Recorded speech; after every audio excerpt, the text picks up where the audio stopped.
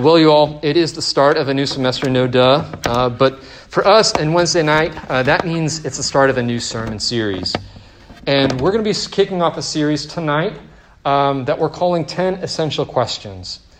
Every week, we're going to come together in this space, hopefully, right? That we'll continue to be allowed to come together in this space. And we're going to ask one essential question about who God is, or about who we are, why the world is the way that it is. What does it mean to live the Christian life, and so on? These are questions that are essential in the sense that they are basic, but they're also foundational. These are sort of the answers to these questions are something that you really could build a life on, really build your faith upon. If you are brand new to Christianity and you're not sure what to make of all of this, you're not maybe sure what to make of Wednesday night fellowship, I want you to know that we're really, really glad that you're here, and I can relate. We've all sort of been there. I think for all of us, just being back on campus and being in spaces like this is a little bit different. It's a little bit new, and it's okay. We're glad that you're here, and I think a series like this is a really great place to start. It's a really great place to start your exploration. If you're coming to this campus and you've been following Jesus for a long time, I want you to know this is also a great place for you too.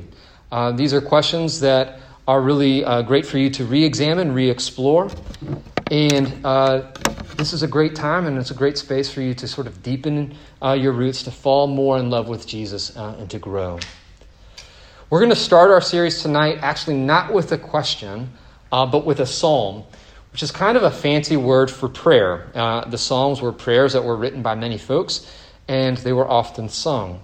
We heard the first 7 lines, the first 7 verses of Psalm 34, which was penned by a guy named King David.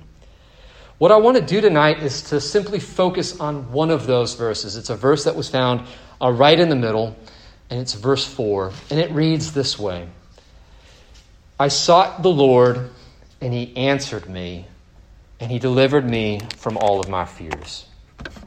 Now, I take it as a starting point that whenever we go to God, we go to him as we are. And who we are people who have all kinds of questions, who have all kinds of fears, and who have all kinds of doubts. I imagine if God were here tonight on the stage, we would all pepper him with some questions, because we all have questions for God, do we not? Now, oftentimes, the reason why we go to God in the first place is because we are facing some sort of hardship or difficulty. When we are in situations like that, the questions just rise to the surface, don't they? It was certainly true of David in Psalm 34. If you read between the lines, and frankly, if you just read the lines, we see that he's in trouble, we see that he's afraid, and that so much of his life seems uncertain. I imagine we can all relate to some of those feelings, right? Those experiences. This experience of being afraid, of being in trouble, of everything seeming uncertain, it moves David to cry out. And it moves him to pray. And it moves him to ask all kinds of questions of God and to seek answers. And again, I think we can relate to that. I have a 5-year-old daughter named Willa. And whenever we tell her that we're going to go on a vacation to someplace new, she wants to know 2 things. She wants to know, first of all, are there grizzly bears there? And then secondly, she wants to know, are there any volcanoes? And sometimes she'll ask, okay, if there are volcanoes, are they dormant? You're like, yeah, she knows a lot about volcanoes. But these are the things that are on the forefront of her mind when she thinks about going to a new place, right? This fear or this uncertainty, the prospect of being in a new place, make these things, grizzly bears and volcanoes, they force those things to the forefront of my 5-year-old's mind. Now, I doubt when you came to UVM, you were thinking about grizzly bears and volcanoes. But I guarantee you that you come to this place with questions. Even if you're a returning student, you come back to UVM with questions, especially at a time like this, especially in a semester when everything is socially distanced and everything is face masked. I will venture a guess that you're asking questions like, is this place safe? Are we going to be able to finish this semester in person, or are we going to have to go back to the way things were in March and April, where everything seemed to be on Zoom? These are just some of the questions that you and I and all of us are asking as we embark on a new semester here at UVM. If you're brand new to UVM, these questions are being added to the normal questions that you'd be asking as a fresh student here at UVM. Like, where do I pick up my textbooks? Where the heck is Lafayette? For real, where is Lafayette, right? How do I log on to the Blackboard? What am I going to be doing this weekend, right? And it's not just new students who are asking questions like these. Returning students are as well. Maybe you're living off campus for the first time. And maybe you're paying utility bills for the first time. And you're like, how do I do that? Maybe you're living with a new roommate, right?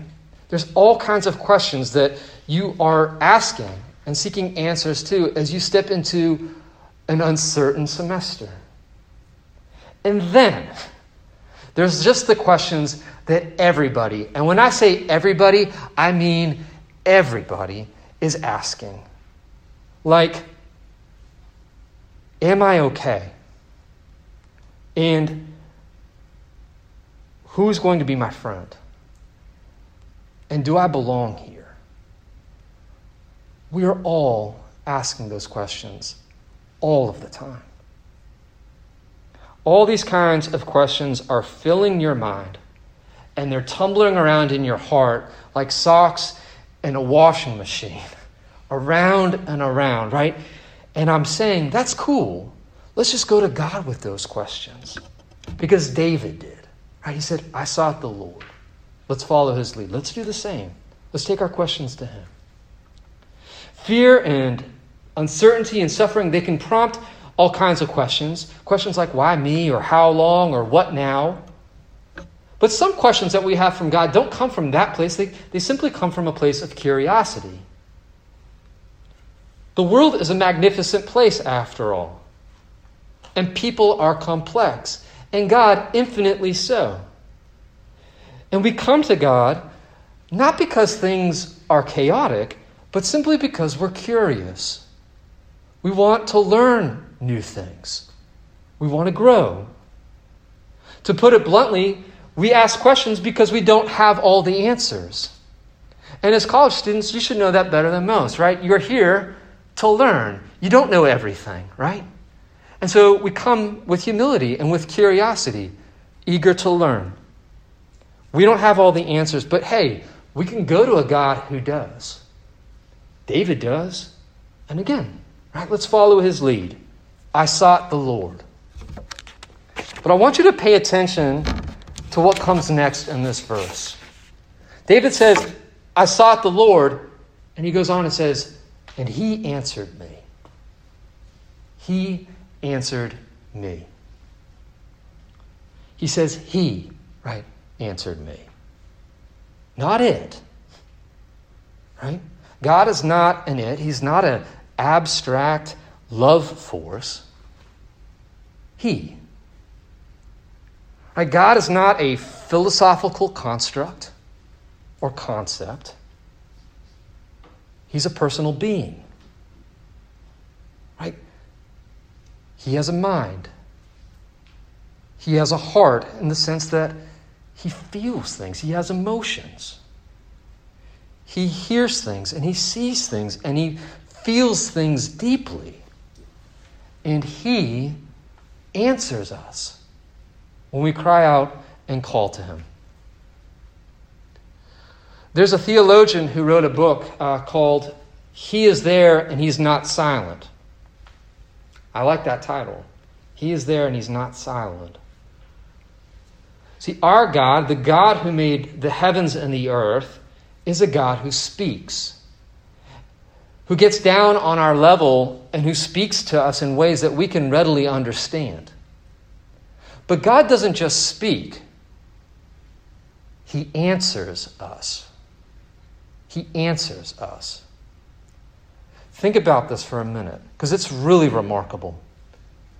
to give an answer, you've got to listen to what comes before it. And God answers you. Which is to say, friends, God listens to you. God doesn't just say, hey, you, listen to me. God listens to you. He answers you. God, who is infinitely more important and more powerful than your parents, than the president of UVM, than the president of the United States, than the president of any other country you can conjure up in your mind. He makes time for you. And he sits quietly and listens to you, and he answers you. You have an audience with him, and he wants to hear what you have to say, which is to say, you can bring your questions, and you can bring your fears, and you can bring your doubts. And we could add, you could bring your hopes and your dreams to him, and he will listen to you, and he will answer you. The very personal God wants to relate to you personally. David says, I sought the Lord, and he answered me. He answered me. And he'll answer you too. But that's not all that verse 4 has to say. I mean, we could end there, but we shouldn't, because what comes next to is amazing. David says, I sought the Lord, and he answered me, and he delivered me from all of my fears. He delivered me from all of my fears. The verb there that gets translated delivered means to pick up or to pull out, right? To rescue, to save. The image that comes to mind for me is that of a fireman who jumps into a burning building in order to rescue his loved ones or even strangers who are trapped inside.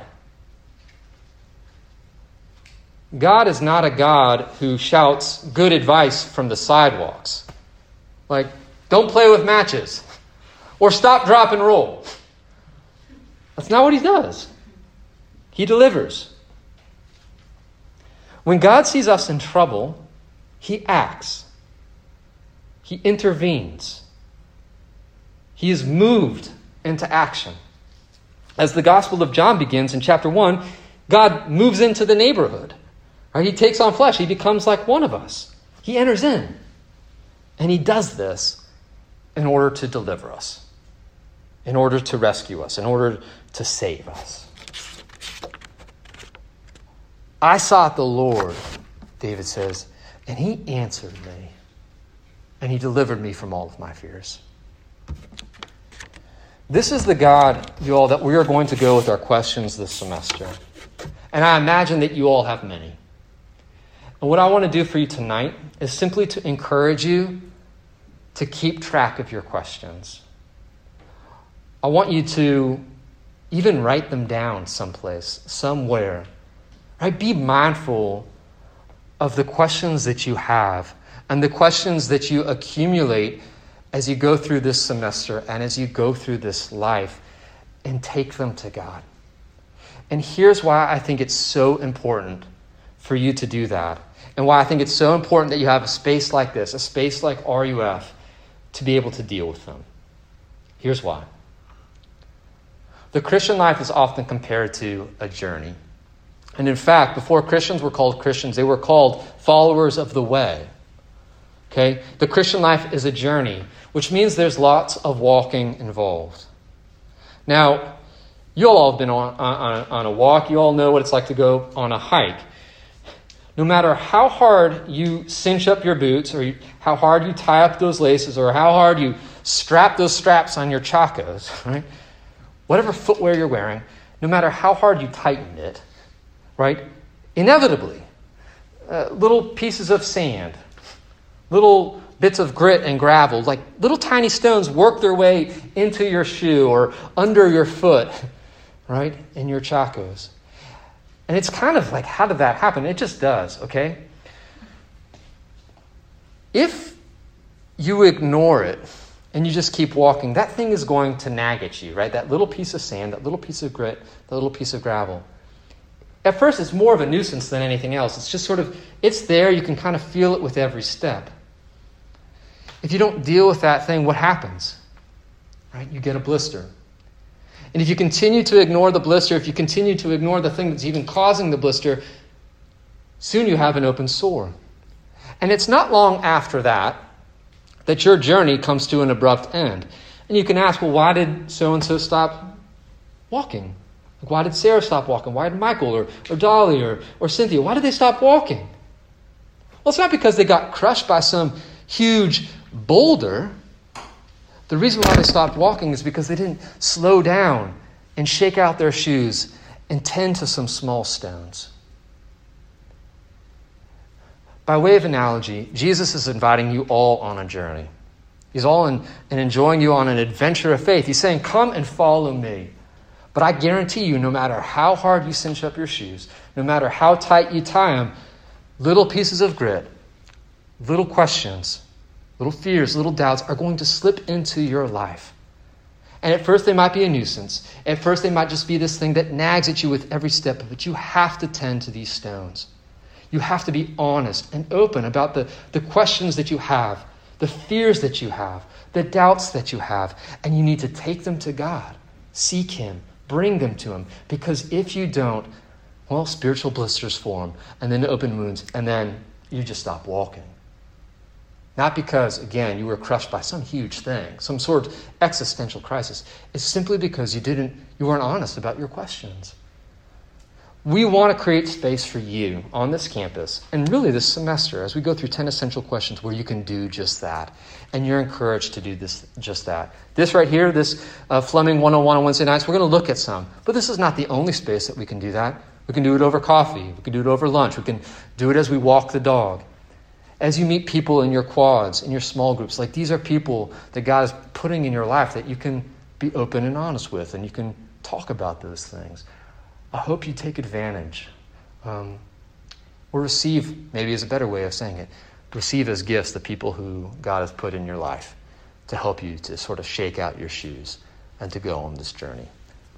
I, for one, would be happy to do that with you.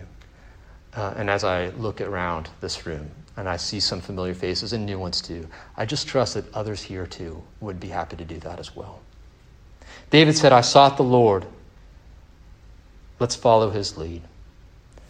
God will answer you, and He will deliver you from all of your fears. Let's pray.